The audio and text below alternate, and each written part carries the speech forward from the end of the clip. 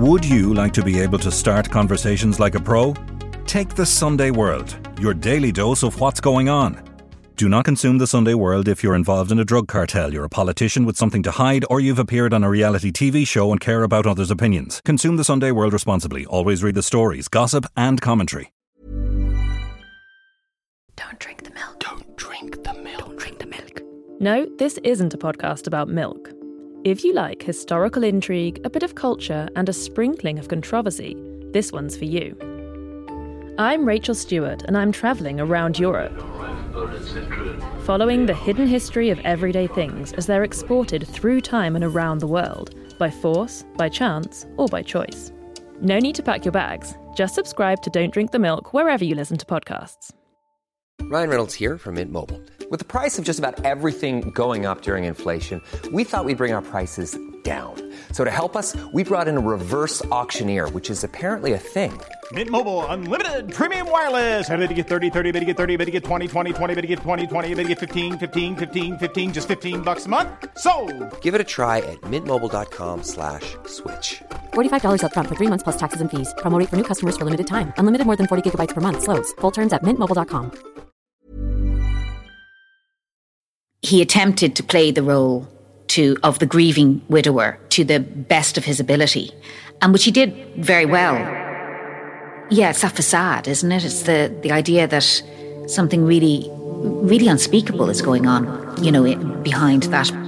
The thing that I could never really get my head around was how he planned it all so meticulously and how he really believed he was going to get away with it.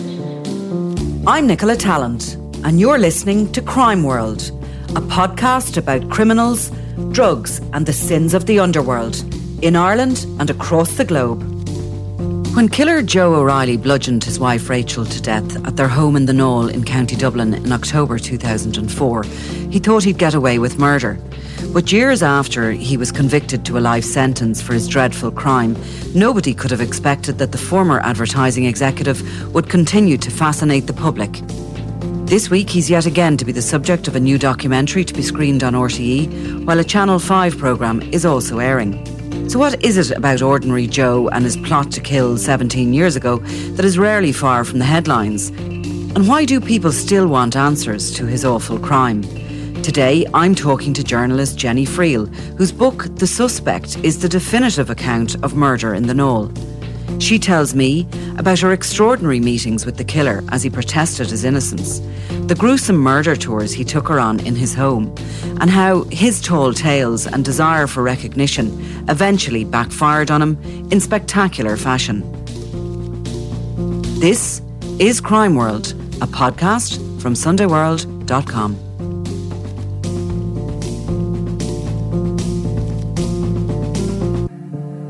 Did you ever think back in 2004 that you'd go out in a story and you'd be still talking about it 17 years later? No. Short answer. Right. Yeah, no, that was something that's just gone on. And still, it's not just, my professional life, but in my personal life as well, people ask about it. They always come round to it at a dinner party. Well, sure, I was up in Ballyshannon at the weekend where my husband's from, and one of his friend's fathers, straight in with I saw Rose Callaly on the television recently and wanted to know about where I thought Joe was, what he was up to or whether he was going to get out and then inevitably they always ask about Nicky Pelly as well. Is he still with Nicky? Well, I mean, look, I have to admit, I even do find it a fascinating story, and I think I've quizzed you quite a few times on it as well. I'm sorry to do it again, Jenny. You're in the hot seat there. But, not to downgrade any murder or to say any murder is an ordinary story, because it wasn't that. It was a horrendous situation we were greeted with. A young mother battered to death in her house, a Garda team looking for a killer, and 2 little boys left, without a parent. Horrendous. But, as a reporter, I suppose we do cover a lot of these things, and, some of these cases just are parked, and the families have to fight to have them recognised. Yeah. But for some reason, Rachel O'Reilly and indeed her husband Joe seemed to have what you could crassly call the X factor. Yes, you could crassly call it that. Yeah, they did. There was a lot to it, but I think ultimately the main fascination came with that Joe made himself so available from the very beginning, and he attempted to play the role of the grieving widower to the best of his ability, and which he did very well. He said yes to a number of interviews, including one with me, and it just blew up. I think if he was to have his time back again, he would know not to have done that. Not that I think it would have changed the outcome by any stretch, but I think that maybe the attention that particular case got might not have been as big. But there were the other factors that you mentioned there. The fact that, Rachel was in a house, like, an ordinary mother of two very small children, like they were toddlers at the time. And, she was killed so brutally. And the fact that she was found by her mother. And I think, that for a few days, there was this idea that there was a murderer or murderers on the loose in North Dublin somewhere. And then all the stuff that and then it emerged that he was having an affair. And then it emerged that, during the trial, some of that incredible evidence came up. And it was the first time, that some of the technical evidence had ever been used to such incredible effect here. So all of those things. And I suppose from the beginning of it, we were looking at what we thought was the perfect family. It was this very middle-class couple with their lovely home outside Dublin, two gorgeous little kids. He had a very good job. She seemed to be working from home, yet juggling a career as well. And they were very good looking, and they just seemed to be the perfect family. But as we after that tragedy occurred and we started scratching behind the surface, we could see that it was far from that. Yeah. And maybe that was part of the fascination, really, was it? Yeah, I think so. And also because Rachel, it felt, or it feels like Rachel had been very private about her marriage woes, about, the fact that Joe had pulled back, and she was worried about their marriage, but he had only really confided in maybe one or two friends at most that we still know of to this day. They were portraying that perfect family unit. They played softball. They were on the same softball team. There was a lot of, barbecues in the neighbourhood, and Rachel was very into that. That's why she had wanted to move out to the Knoll in the first place, to provide their children with that kind of, almost Walton-esque kind of childhood. And I think that was a big part of, it's that facade, isn't it? It's the idea that something really, really unspeakable is going on, behind that, because that's the other thing I think that caught people's fascinations, and certainly mine. The thing that I could never really get my head around was how he planned it all so meticulously, and how he really believed he was going to get away with it. It's quite an extraordinary person, really. So bring you back to 2004, and you're in the newsroom. Yes. And you're asked to go out and see what you can establish. It's a fairly typical, request to a reporter in a newsroom. It's kind of like go out and basically knock on someone's door, see if they'd be willing to talk about the victim and their loss. So this was in the week, I presume, after? It was about a week and a half, I'd say, maybe about 7 or 8 days later. And it took me ages to find, because the house is out in the middle of nowhere, up in the Knoll. So I found it. It's beside a quarry, Murphy's Quarry, so eventually found it. No one there. I knew that the mom lived up in, that Joe Riley's mother lived up in Dunleer. So I kind of figured that if they weren't in the house, they might be up there, called up there. No sign either. So just on my way home, I thought, I'll just give it one more shot, call into the house in the Knoll again. And lo and behold, Joe and his mum, Anne, were there. Now, had you seen photographs of him up to this point? He had been photographed. I don't think so. No, I don't remember. But he was in the background as the grieving husband. Father. No, at that stage, I think there were only pictures of Rachel out there. Okay. So I didn't know who I was going to be looking at or looking for or anything. So, yeah, so Joe came, they looked wrecked. I remember that. I remember them coming to the door and them just looking shattered. And I also, because I don't think they used the front door much. It was that typical Irish home where they used the back patio door all the time to get in and out. And, this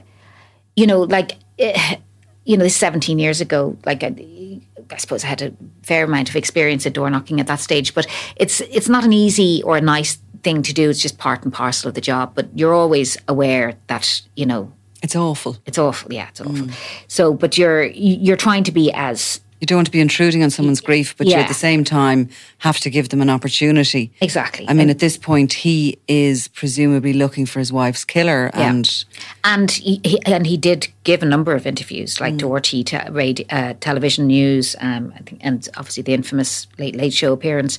But... and they were very polite, I have to say, because you kind of go up with your heart in your mouth a bit, because sometimes you can get a less than friendly response. But he was immediately kind of receptive to the idea, which I was quite surprised at, because I suppose it was still kind of quite recent. I had kind of gone fully expecting to be told no thanks, but no thanks. So he said he couldn't do it at the time. Would I come back later that night to the house? That he had stuff to do. So that suited me grand. It meant I could go off and get a photographer and go back to the house. And did you tell him that you were coming back? Was it okay to come back with a photographer? Oh, yeah. He was all okay with that? Yeah, it was all fine. What were your first impressions of him? I mean, he's tall, big guy. And kind of... Did you think he was sort of a big, gentle soul? Yeah, there's something quite kind of the voice is soft enough. He's kind of a bit, he's, gentle, I suppose, is a nice word of saying it. Goofy? Maybe a little bit goofy, yeah. You wouldn't, you wouldn't be finding him massively attractive as such. Just, he's very pleasant, a very pleasant man. And he was friendly. And his mum was nice as well. She always was, Anna Riley. And so... Yeah, so I went back with the photographer that night. It was 8 o'clock, late enough now to be doing it. And it was freezing cold. I remember it was freezing cold. We were in the pitch dark. I was panicking about whether I'd find the place again, because this is pre-Google Maps or, all that kind of stuff. So we went to the door and he was very friendly. He was nervous. He was visibly nervous when we went in. And he was offering us tea and all the rest and everything. And it kind of took me a few moments to realise that we were actually in the house where it had happened. I wasn't thinking, straight, I suppose, maybe, or I hadn't really considered it. Because the house was freezing, to the point of where we didn't take off our coats, really. And he was in a big kind of navy woolen jumper, and he was apologising for that, and he was apologising for the mess in the house, because obviously the police had turned it upside down, and he and the kids weren't living there. They were staying up with his mum in Dunleer. So he had agreed to meet me there so we wouldn't be disturbing the children in the mother's house. So but you could have met. We could have met elsewhere, anywhere. Yeah. You could have. You were going to just sit down and talk to him. You could have met in a pub or in a coffee shop. Listen to it, for a reporter, it's gold, because it's all colour. It's all adds to the You're able experience. to describe what the house was like. Exactly. There were notes on the fridge. I remember from the children, like Happy Mother Day kind of stuff, stuck with magnets and stuff. I remember looking around and looking at that, and you do, that's a real moment where you just go, God, what happened here, But, so, he was lovely. And there was the embarrassing moment, and I've told the story a million times, but I'd forgotten to bring a notebook. There was a bit of a kind of a bit of a laugh about that, and he very kindly went off and got me a brand new hard book, kind of, He found you amusing that you'd forgotten your notebook. I think that kind of helped put him at ease a bit, because I was coming across as a bit gormless, I suppose. But so we sat down, and he was, we were there for about the guts of 2 hours, probably longer. And he was great, to interview. He, everything, he obviously wasn't telling me the truth, but you could ask him. But you, at the time, thought he was, and of course, and he was telling you the details of what happened, or he was telling you how he was feeling? Which? Both. Because you walk an interviewee through all of that stuff. You get them to tell you chronologically what happened, and then the ultimate and the most important questions are, how do you feel? Like, how did that make you feel? Like, and what's happening now, and what do you hope to happen? So he was, and actually the photographer sat in with me, as they often do, and Chris would have, like, he was a veteran photographer at that stage, who worked for PA for a lot of his career, and I could tell he was fascinated with it all. You know, he was great to have there, because he was just nodding along and just, like, you know, short of asking questions himself, kind of thing. But because it's rare, it's not that rare, but like it's rare to get up that close and personal with someone that quickly after such a horrendous thing happens. Because it was only a few days later, really, you know. So. Yeah. And it's very raw, and as you say, the notes are still on the fridge at this point. You know, he hasn't cleared. She essentially, or her spirit, or whatever you would call it, is still in the house. It's still a family home where a mother, probably that morning, fed her 2 children at that kitchen table and dropped them to school, and then their lives are shattered within a few hours later in the day. But so all of that is giving you a really good and powerful picture then as a writer to be able to describe this devastation. Yeah, and you know, like it's like a good book or a good movie, like, you know, something goes by very quickly, because like I remember, you know, sitting into the car afterwards and, you know, looking down, and I think it was like 10:30 or something. We couldn't believe we'd been there that long, but we packed a lot into it, you know. And he was I thought he was being very stoic, you know, because he was, you know, and I felt that he was telling his story as best, or he was telling the events of what happened as best he could, because, as you mentioned earlier, it's about, you know, doing everything you can to find the killers. And also, I have never had anything horrendous like that happen to my life, to me in my life, or any of my loved ones. So I'm not sure you can ever predict how you would react or behave in such a situation. So I always give someone the benefit of the doubt. You know, like, I don't think people act weird, you know. I think that they, you know, that they act as they're acting because they're coping with whatever trauma they are coping with. But he was good. He was, and he, you know, we talked, we went back to when they first met. He was telling me about her childhood, the fact that the family had gone to live in Australia for a year but had come back because they weren't happy, how they, all the Galilee children had been adopted. And, you know, that was something that Rachel was, you know, very involved in. I think that she'd made contact with her birth family not long before she was murdered. He was incredibly open, and he was telling me about his life, where he went to school, how they met in Arnott's, how he joined the local, overheard her saying that she played softball for a particular team, so he joined up. So in order to meet her, because he had spotted her. She was quite tall. He was 6'5", I think, or something, and he is 6'5", and I think she was quite tall as well. So he noticed her straight away. And also she was gorgeous. She was, you know, blonde, bubbly, friendly, you know, friendly woman. So he pursued her.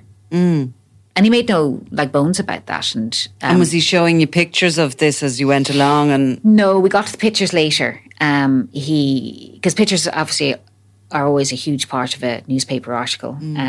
So, and like, I think that was the first time, that was the only time throughout the interview where he kind of showed, you know, a large amount of emotion. He took out the wedding albums, which were these huge, big, you know, those leather-bound books that people get. And, you know, they'd had the whole the shebang. Like, they had, like, you know, I think it was a Rolls Royce and several bridesmaids. And, you know, I think he was in short having a top hat kind of thing. Like, it was full-on lovely wedding. And I do remember he was saying that he hadn't seen these albums in a very long time. And there was a few moments where he had to kind of pull himself together. And, you know, there was definitely... And I think that emotion was real. And I was going to say that probably seemed, you know, familiar to you, even though we can never imagine how we would behave in these circumstances. We can surely imagine that we'd be devastated and tearful and unable to maybe do an interview. That's how I sort of... feel I would maybe be, but I don't know. You don't think you would be able to? I don't think so. I don't think I'd be able to speak. I don't think I'd be able to.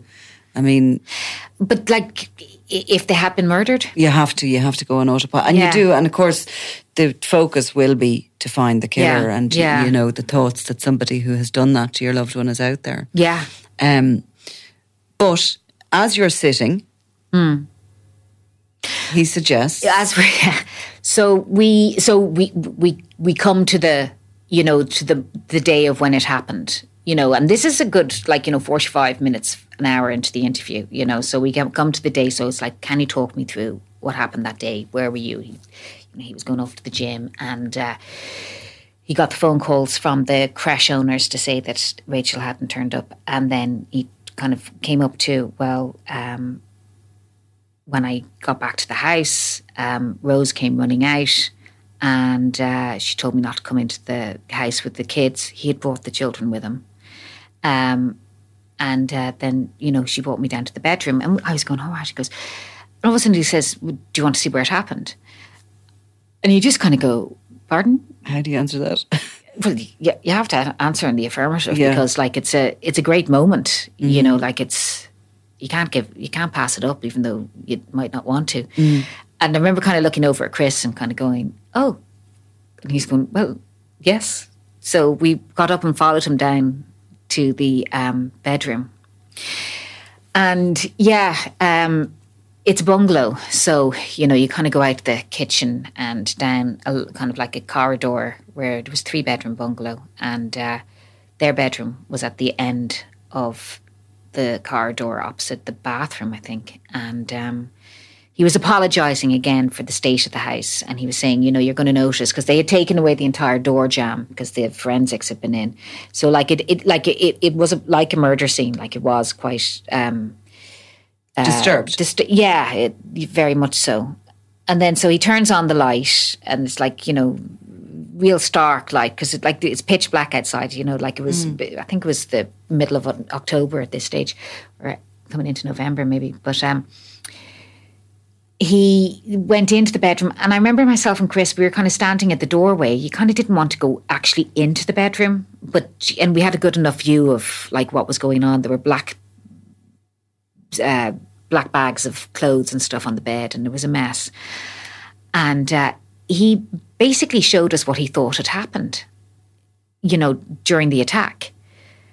So there was a big hole in the carpet where they had cut out where her body had lain. So it was concrete underneath. And then it was just this huge kind of oval shape. So it wasn't like like a chalk outline of her body or anything. It was just this...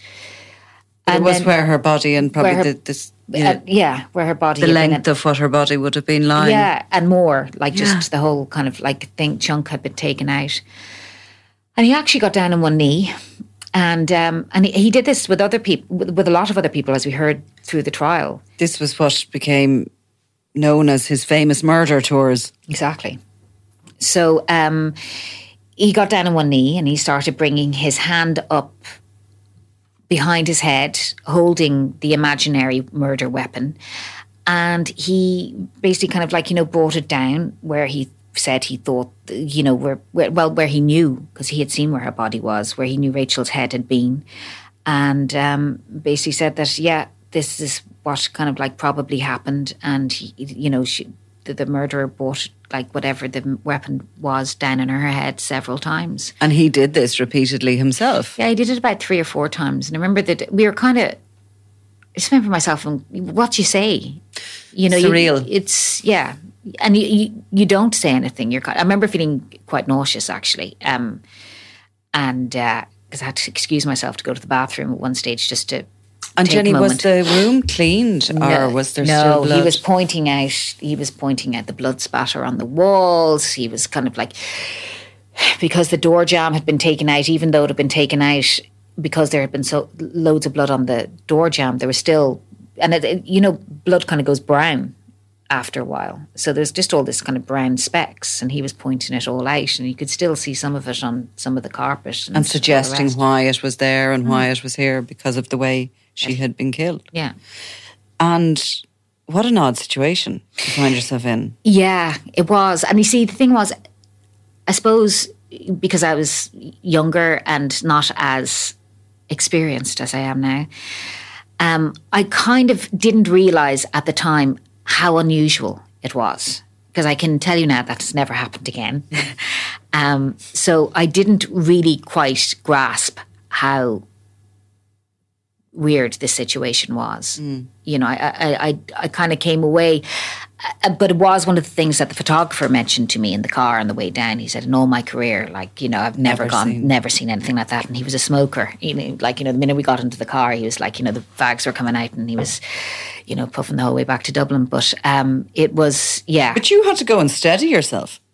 I went into the bathroom and kind of took a few deep breaths and kind of like came back out again and went down, and we resumed the interview then. And, you know. So he did this, and then you were brought back up to the kitchen where he continued talking as if that was just part of the story. Yeah.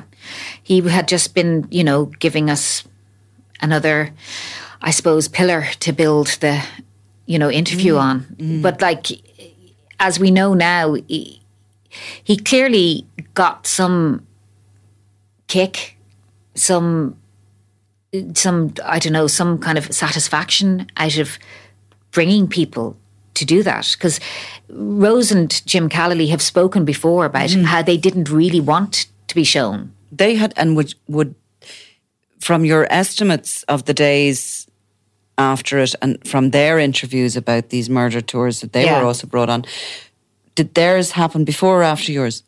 Oh, I'm not sure. I would imagine before, because I think there was a lot of activity. Like, you know, well, because the house was closed off for a while. So, did it feel rehearsed when you were brought on it? Yeah, that's fair. That's a fair point. It did. Yeah, for sure. Like, I did kind of, you know, like, yeah, if you're asking me, was it kind of spontaneous, or did I feel he'd probably maybe done this before? Not that I gave it all that much thought at the time, but in hindsight, yeah, I would say that he'd done it a few times, all right. And we know he did. Like, there were other friends that he did that. And not even friends, like vague, like neighbours that he would have known vaguely. Do you want to see where it happened? And the same scenario, down on one knee. And he told, I think during the trial, he said, one of the neighbours said that she hadn't really wanted to, but he had said to her that some people had said to him it brought them a sense of peace. You know, like that he had, so he was encouraging people to go down with him to the bedroom. Now, when you went back and you finished the interview with him, I mean, you were obviously at that point, through his initial reaction to the murder and what he was hoping for, in other words, to catch the killer. Yeah. What sort of emotions did he display after he had taken you on this weird murder tour? He, in the sense when he was talking about who he thought might have done it, he was kind of saying there had been speculation in the papers at the time that it had been a gang that had been hitting North Dublin at the time. And so he mentioned that. And he said that, you know, it would have to have been someone who was quite strong, because Rachel was quite strong and she wouldn't have gone down without a fight. I remember him saying things like that. And that, you know, and then there was him wondering about why, you know, that it happened down in the bedroom. And I did ask him at one point, you know, did he think that maybe she'd had an affair? And he was a bit taken aback at that question, actually. And he was kind of saying, you know, well, no, I hadn't thought about that, but, you know, maybe we'll never know now, but I don't know. So he was somewhat forgiving of her if she had. Well, knowing what we know now, you know, I think maybe all along he was. Yeah, well, he was. You see, and that was always the thing about Joe O'Reilly. I think he always thought he was cleverer than he was.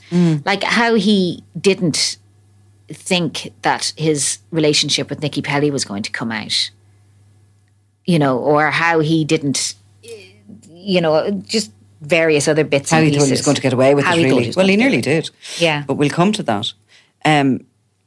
You're describing it with some cynicism now when you look back as you sit into the car and this weird situation had happened. But at the time, you came away believing that this was very nice man. A nice man who this had happened to. And you, as you say, you can't expect how you'd react in that situation. So this weird murder tour you had put down to the fact that, okay, it's just a reaction to what has happened. Yeah. So as you're driving away, you've met what you believe to be a tragic husband who's lost his wife. Yeah. And you see, you used the word cynicism there. Like, I'm going back to a newsroom filled with cynicism. So, you know, I remember asking the photographer, Chris, you know, do you think he could have done it? And he goes, I don't know, but I really hope not. I liked him. You know, right. So like that. So you weren't alone. Yeah. So I wasn't alone. So we did have that conversation. And when we got back, I was very vocal in my, you know, because often in a lot of these cases as well, like there's, you know, cynicism can lead to, you know, assumptions. Being blamed in the wrong. Yeah, exactly. They can lead to assumptions being made that aren't right. So, you know, like, and our job is to keep an open mind, you know, just as much as the Gardaí or, you know, whoever. So I was keeping an open mind. But you kept not only an open mind, but you also kept in touch with them. Yeah. And the case went on. He, some weeks later, went on the Late Late Show, and it was fairly clear at that point that Rose Callally believed that he had more to do with it than he was letting on. Well, that was the turning point, really, wasn't it? The Late Late Show.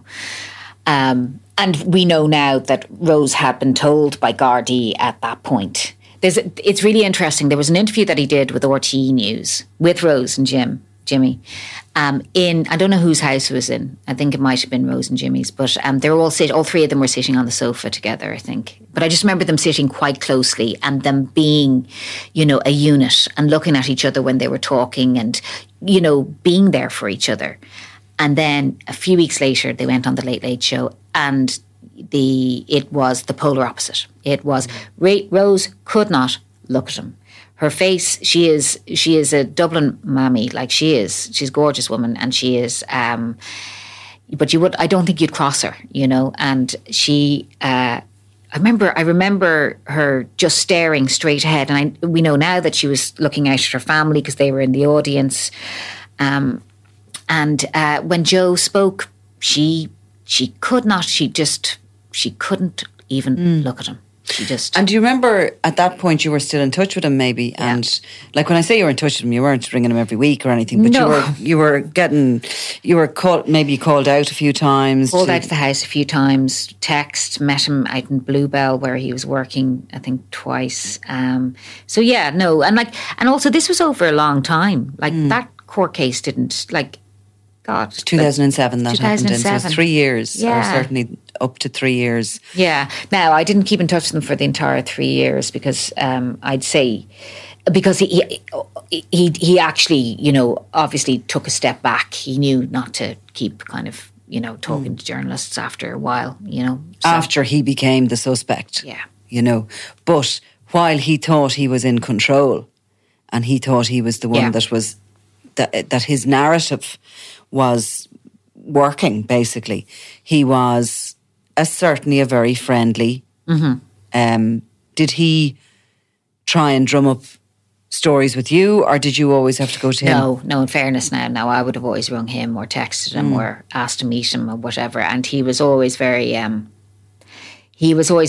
accommodating, actually. I remember going out to the house once, and it must have been in the springtime because he was taking out because their garden was quite big. It had a bit of land around it. And I just always remember the kids being there and just, you know, how sad it was. You know, that like he was there with his kind of like ride-on motor, lawnmower, and the kids kind of like, running around and playing. And they're really friendly, lovely little things. But so yeah, no, he was quite open. But as time went on, you could tell that the relationship between himself and the Callaghan's had he was very open about it, had completely broken down.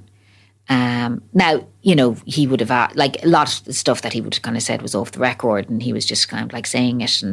But he was quite, I should have put it as, he was quite bitchy about them, and he like suggesting that there was a lot more to, Rachel's, relationship than people thought. Like it wasn't the big happily family that everyone thought it was, whatever. But that was him manipulating, a situation or trying to. And I think his relationship with the media went sour as well, didn't it? As I suppose as the investigation continued, and maybe it became apparent that there was no burglary gang that day. No. There was no stranger that broke in there that day. No. And the likelihood was that this guy she was married to, who was having an affair, was the chief suspect. Well, you just had to, I think he himself and Nicky Pelly and also Declan Querney, who gave him his alibi that morning. They were brought in for questioning, I think, on 2 occasions, all 3 of them, or maybe it was just once, I'm not sure. But the scrum that happened outside those Garda stations, that when they happened, like the interest in it was just phenomenal because here was a guy who had gone on national television, the biggest show in the country. At a time when it was probably getting, the highest ratings ever, to say that, and, where he was talking about his love for his poor murdered wife. And then, a few weeks later, he's been kind of brought in for questioning, along with his girlfriend and the guy who gave him the alibi. Like, it was quite the turn of events. And for yourself, I think your last meeting with him was a bit fraught. Ooh, yeah. Tell us about that. So,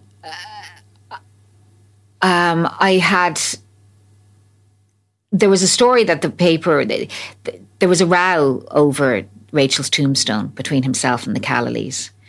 There was some kind of thing where I think Jimmy had bought the plot, and Joe had picked out a headstone with the boys or whatever, but the Callaghan's at this stage just didn't want to have anything to do with them. Like, they certainly didn't want him, putting up a tombstone. So that had become a bit of a problem. And I had heard about it, and maybe he had told me or something like that, but I was going out and I asked, could I go out and meet him, because I wanted to talk to him about this or whatever. And I said that they were going to run a story anyway about it, and he didn't want that, and he was very annoyed about it. And I got the stare, like felt a bit like, isn't this what IRA people do? Like, and you were face to face with him? Yeah, we were in the conference room of his the company that he was working for at the time. So he'd brought me in there, so it was just the 2 of us, and he was angry. He was angry. He kind of went silent, and there was a bit of a stare off for a few minutes, and I was kind of suddenly aware that I hadn't brought anyone with me, and but like, actually, look, no, I didn't. You were in an office, but in the end of the day, you were seeing a very different character, a chameleon almost. Yeah. Except that when we were leaving and when we were walking out, he was doing that kind of people pleaser thing again that he seemed to do, where he was kind of saying, oh, you must have been, maybe you were a bit nervous coming in to meet me like this or whatever, given what everyone's saying about me now. And I kind of tittered a bit and said, well, actually, and I got the feeling he was kind of hurt. Right. Like it was a strange moment where because I was a little nervous, like, not that I thought anything was going to happen, but, it was different than the first time, because this time you knew probably that you were going to meet a killer.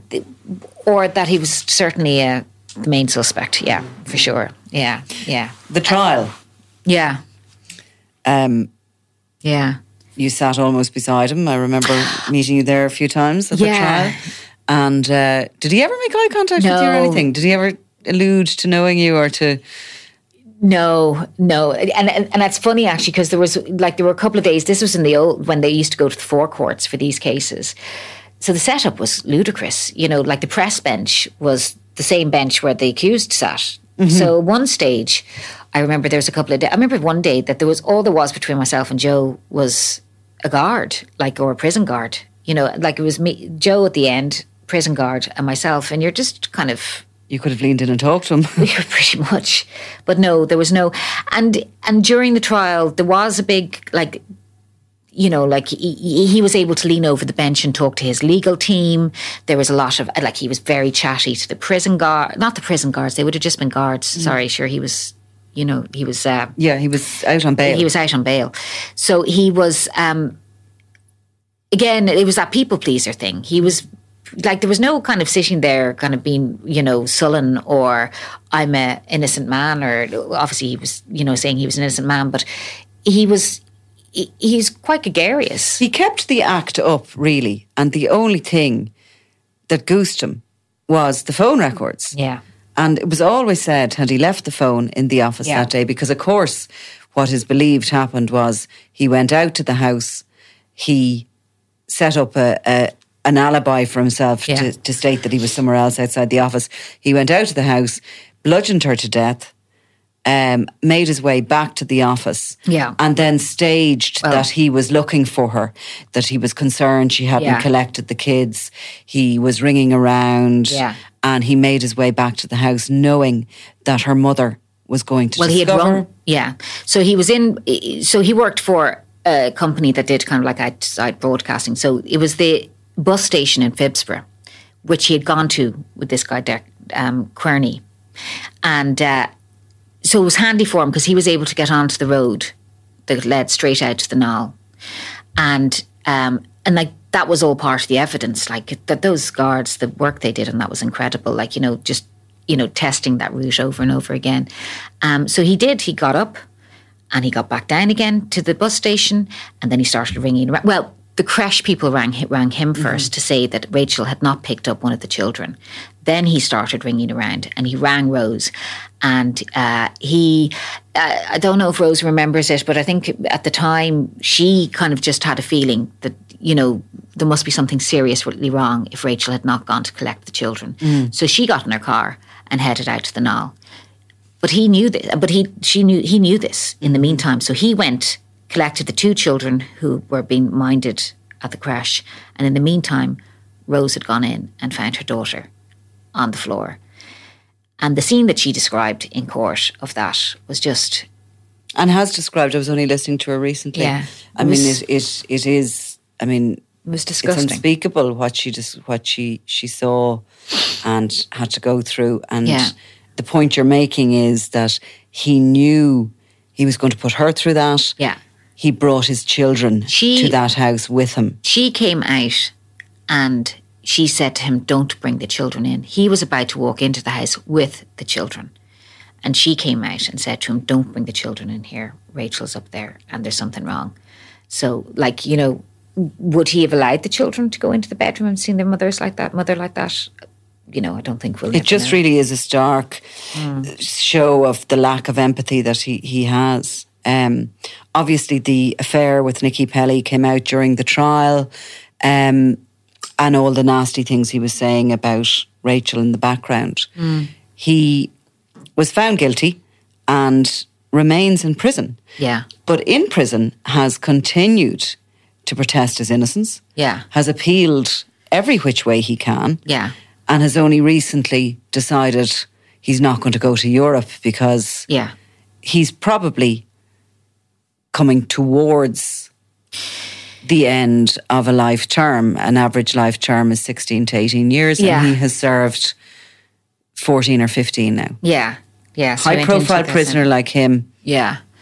Who still protests his innocence. But he may or may not get parole. He is certainly very high profile, and I think Rose Callally still talks about him in order to try and keep that profile up. Oh, absolutely. And she does, her energy is incredible because that family have been through a lot.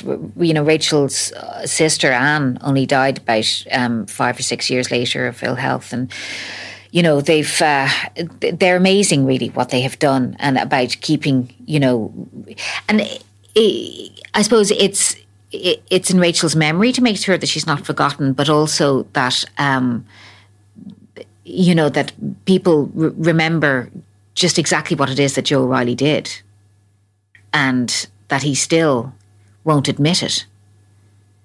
Like, you wonder, would there be some solace or some comfort they could take if he's not going to now, like that's obvious, but, would things have been different for them if he had admitted what he had done and shown some remorse? Like, would they have still felt the need to be as public as they are about it? But I think families do, because there's that awful system that has been changed recently, but where when they come up for parole, they have to, write letters to the parole board explaining why they don't think that the person should be released. Well, they still do. It's just that the time in which they can apply for parole has been lengthened. Changed. Yeah. He was somebody who went in for parole as quickly as he could. Yeah. He believes he should be out. He believes that he should be seen as an innocent man, somebody who has been wrongly accused and somebody who should be freed. Well, his family still believe that as well. And that's an important part of this. And so you can kind of understand why he has behaved the way he does. From my understanding, his two boys believe him to be innocent. So, and that's their prerogative. But in hindsight and with some maturity, can you understand that? Because he was obviously an incredibly convincing liar. Yeah. And instead of actually having to, say that secondhand, as we do as journalists in a lot of cases, you have first-hand experience of that. Yeah. Like there's an element of this that he did, that he did it for those boys in a way. Because he knew that those boys would be not taken off him. He did it so as he didn't have to be the McDonald's dad. Yeah, basically. So main custody would have been given to Rachel. And he knew that. There was a whole section in the trial about, that he had tried to basically get her, framed as being an unfit mother, and the social services had called out and interviewed them, and, over whether she was being too aggressive with the children, and all that kind of thing. And that was one of his efforts to try and maybe kind of get sole custody of the children. And when he saw that wasn't working, that's why he went down the route of murdering her. So, he wanted a family, but he just wanted Nicky to be there instead of Rachel. And Anne has often talked about that, like they could have just divorced. Rachel could have gone on and met someone else, but he didn't want that because he didn't want to be, as you say, a weekend dad. He wanted to possibly just continue the way things were in that house. He moved those boys back into that house after the murder. And tell me this much, because, you wrote the book, The Suspect, and you're regularly still asked to talk about it and to talk about the famous murder tour, etc. Do you think about it at all outside that? Do you ever consider it? Do you ever think about that night in that house, and have you mulled over what it was he was doing? I think there's a certain part of you that has to kind of block that stuff out, because if you did I tell you what has put me off. I'm not a huge fan of crime shows that involve that kind of stuff, because I just, because I think you can kind of put it into the realm of almost that it doesn't happen, that it's just comes out of someone's imagination, whereas in fact, like, this stuff is real. Like, this is what some people are capable of, and that's awful. Crime as a genre has become an area of entertainment, and people use it as entertainment, and they watch shows and they want all this. But you actually physically stood there and saw that. And I just like it's not entertaining, like it's just like I do understand the interest in it and the fascination, the absolute fascination with it. But I think maybe it would have, like, I can't read thrillers and stuff. Like, suspense kind of makes my heart race in ways I don't like. So I don't think that, it kind of, like, it had that, I think, effect on me. And also, this would have happened anyways, like, things went along, but I'm a little less naive and trusting, I think, now. I would hold my wish about whether, if someone was to ask me whether I thought someone was innocent or not, I would say let's give it some time. Let's wait and see. Let's wait and see, yeah. Jennifer Friel, thank you very much. Thanks.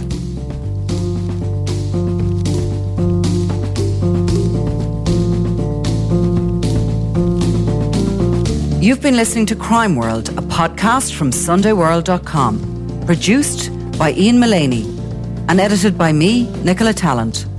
If you like the podcast and love true crime, why not download the free SundayWorld.com app for lots more stories from Ireland and across the globe.